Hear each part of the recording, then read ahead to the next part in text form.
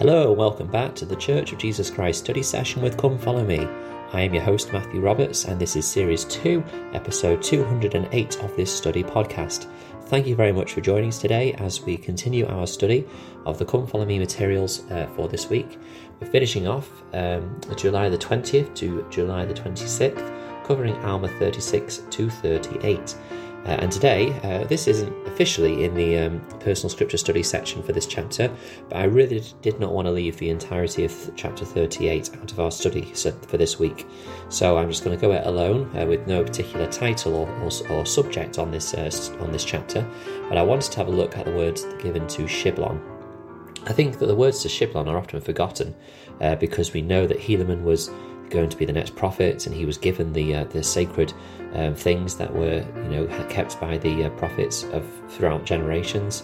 And we know that Corianton was the opposite, well, not the opposite perhaps, but certainly not on the right track and had made a number of wrong choices, and so he needed to repent, and we can learn lots from him. And also actually one thing that I found interesting with Corianton, but I'll go into more of this in more detail with this next week, is the reason why Alma goes into the whole plan of salvation with him. And we learn a lot about the plan of salvation in Alma's words to Corianton, so they are very well covered usually.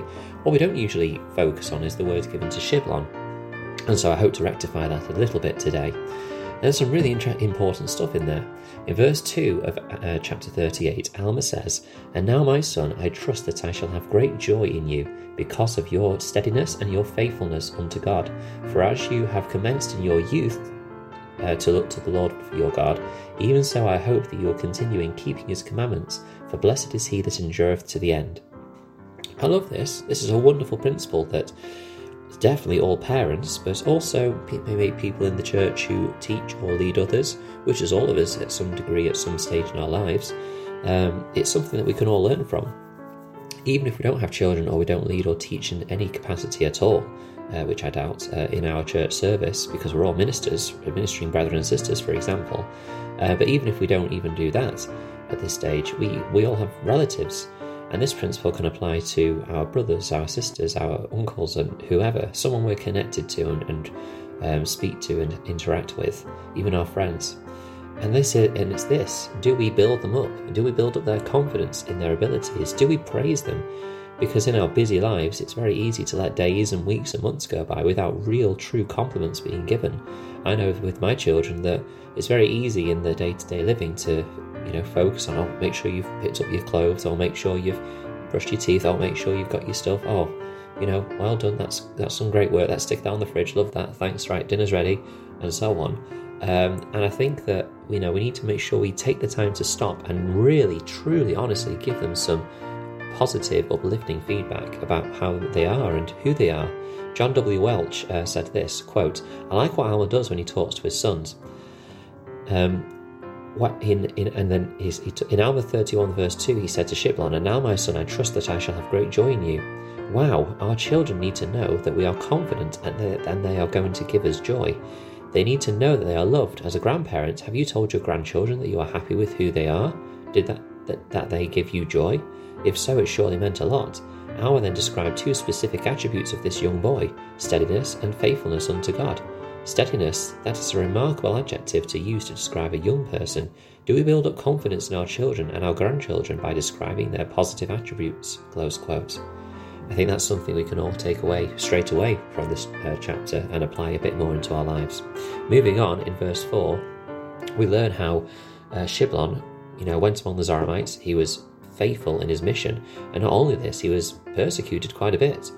He was in bonds and he was stoned. And clearly not just the odd word here or there against this from the Zoramites. He was physically attacked by these people, and yet he stayed true. I mean, I think we sometimes don't focus on Shiblon as much as we should do. The prophet Joseph Smith said this, quote, "Know assuredly, dear brethren, that it is for the testimony of Jesus that we are in bonds and in prison. Therefore God hath made broad our shoulders for the burden. We glory in our tribulation, because we know that God is with us, that he is our friend, and that he will save our souls." Close quote. I mean, if anyone can relate to Shiblon in this, it is the prophet Joseph Smith, and clearly he was shown to be explaining here that it was an opportunity to receive strength from the Lord, and clearly Shiblon had this as well. So again, a great lesson we can learn from this wonderful young man of whom we only really know one chapter about. We move forward into verses 8 to 9. I'm going to skip forward to here because Alma starts to explain his conversion story to his son Shiblon now, as well as his son Helaman. But what is interesting is, again, what we talked about last time, is there is differences to what well, not differences, but different focuses and certain things left out and certain extra things included. And again, showing that multiple accounts of the same thing does not mean that that event did not happen, which obviously relates a lot to certain events like the first vision. In verses 8 to 9, there is an interesting point to be made here.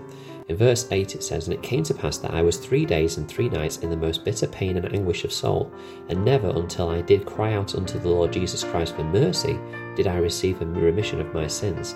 But behold, I did cry unto him, and I did find peace to my soul." I think this is a very, very important point, that it is not the suffering that we feel as we repent that saves us or cleanses us or redeems us. It's only when we cry out to the Lord Jesus Christ for mercy that we can be healed. So someone can go through pain and suffering and intense punishment for what they have done in their lives, for the sins they've committed, and still not be saved. Elder Richard G. Scott said it this way, quote, "From this scripture you can see that suffering does not bring forgiveness. That comes through faith in Jesus Christ and obedience to his teaching so that his gift of redemption can work its miracle." Close quote. I remember on another podcast I was listening to the individual explaining that they had heard of a general authority, I think it was, talking about how they've had obviously applications for individuals who wanted to be rebaptized or have formal membership restrictions put on them taken away. And often the comment has been by the bishop or stake president perhaps, they've suffered enough. And he made the point of saying, well, that isn't really the point of repentance, to put someone through suffering. We shouldn't never put someone through suffering where we don't have to. Of course, there may be regret and godly sorrow that they have to feel, and that is necessary for the repentance process. And at times it is necessary for them to have these restrictions, which also may make them feel, which may make them suffer in spirit. But the true thing that helps us to repent is that connection with our Saviour. And unless we're having that connection with our Saviour, then this repentance process is not working. We need to connect people to the Saviour so that he can redeem them. It isn't just a case of, okay, you've had this much suffering for a number of weeks or months, okay, you're good to go now. It's, have they made that reconnection with their Saviour?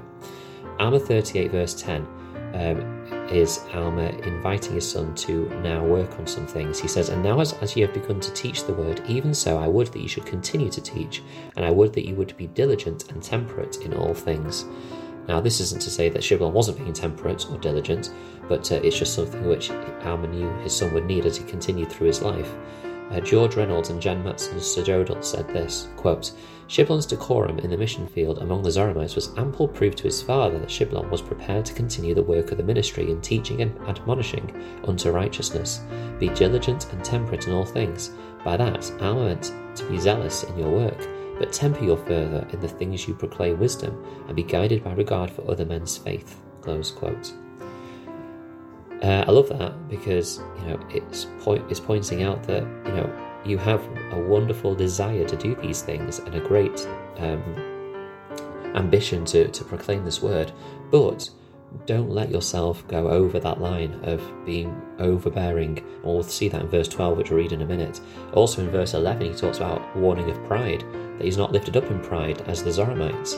And so there is that balance, I think, as missionaries, as individuals who share the word with our friends and family who are not of this faith, that we don't become this overbearing, oh, you should read this book, read this book constantly. You should need to repent, you need to do this. Like, do it with love. And then let the Holy Spirit guide and invite the others and invite them to change in those ways. In verse 12, he says, "Use boldness but not overbearance, and also see that you bridle all your passions, that you may be filled with love. See that you refrain from idleness." So there's a real warning here to Shiblon that he shouldn't allow his own carnal senses or feelings to cloud what he needs to be doing. Elder Neil A. Maxwell spoke about it in this way, quote, "However costumed or made up, lust is no substitute for love. Actually, brothers and sisters, it chokes out the development of real love, causing the love of many to wax cold. No wonder we are told to bridle all our passions that we may be filled with love. Otherwise, oozing passions fill the available soul space, and double occupancy is not possible." Close quote. He is speaking there of, a physical attraction of lust and that being the opposite to love. But of course, I think as well here Alma is referring to Shiblon in terms of his passions to proclaim that word, perhaps in the way that Alma did when he wanted to be like an angel and go across all the people, and then recognise that he possibly erred in his wish. And we see there that there's something that Alma learns back in hour 29. He's trying to pass that on to his son as well. A wise father indeed. So there's just some thoughts from Alma's words to Shiblon that I wanted to share with you. Thank you very much for listening today. I hope you enjoyed it. Please do share it, rate, review and subscribe to the podcast. I'd love to hear some of your thoughts on Alma's words to Shiblon or anything else you've been studying, and you can share that very easily on the Facebook group Church of Jesus Christ Study Session with Come Follow Me, and I look forward to sharing some of those tomorrow. Some of the comments that have been made. And please do email ldsstudysession@gmail.com if you're interested in joining as a guest in a future podcast episode, just like Jason did around this time last week, which was a wonderful episode, and you can listen back to that. It was episode 201. So please do consider joining on Zoom with me, and just email on that email, ldsstudysession@gmail.com if you're interested. Thank you for your time, and until we meet again.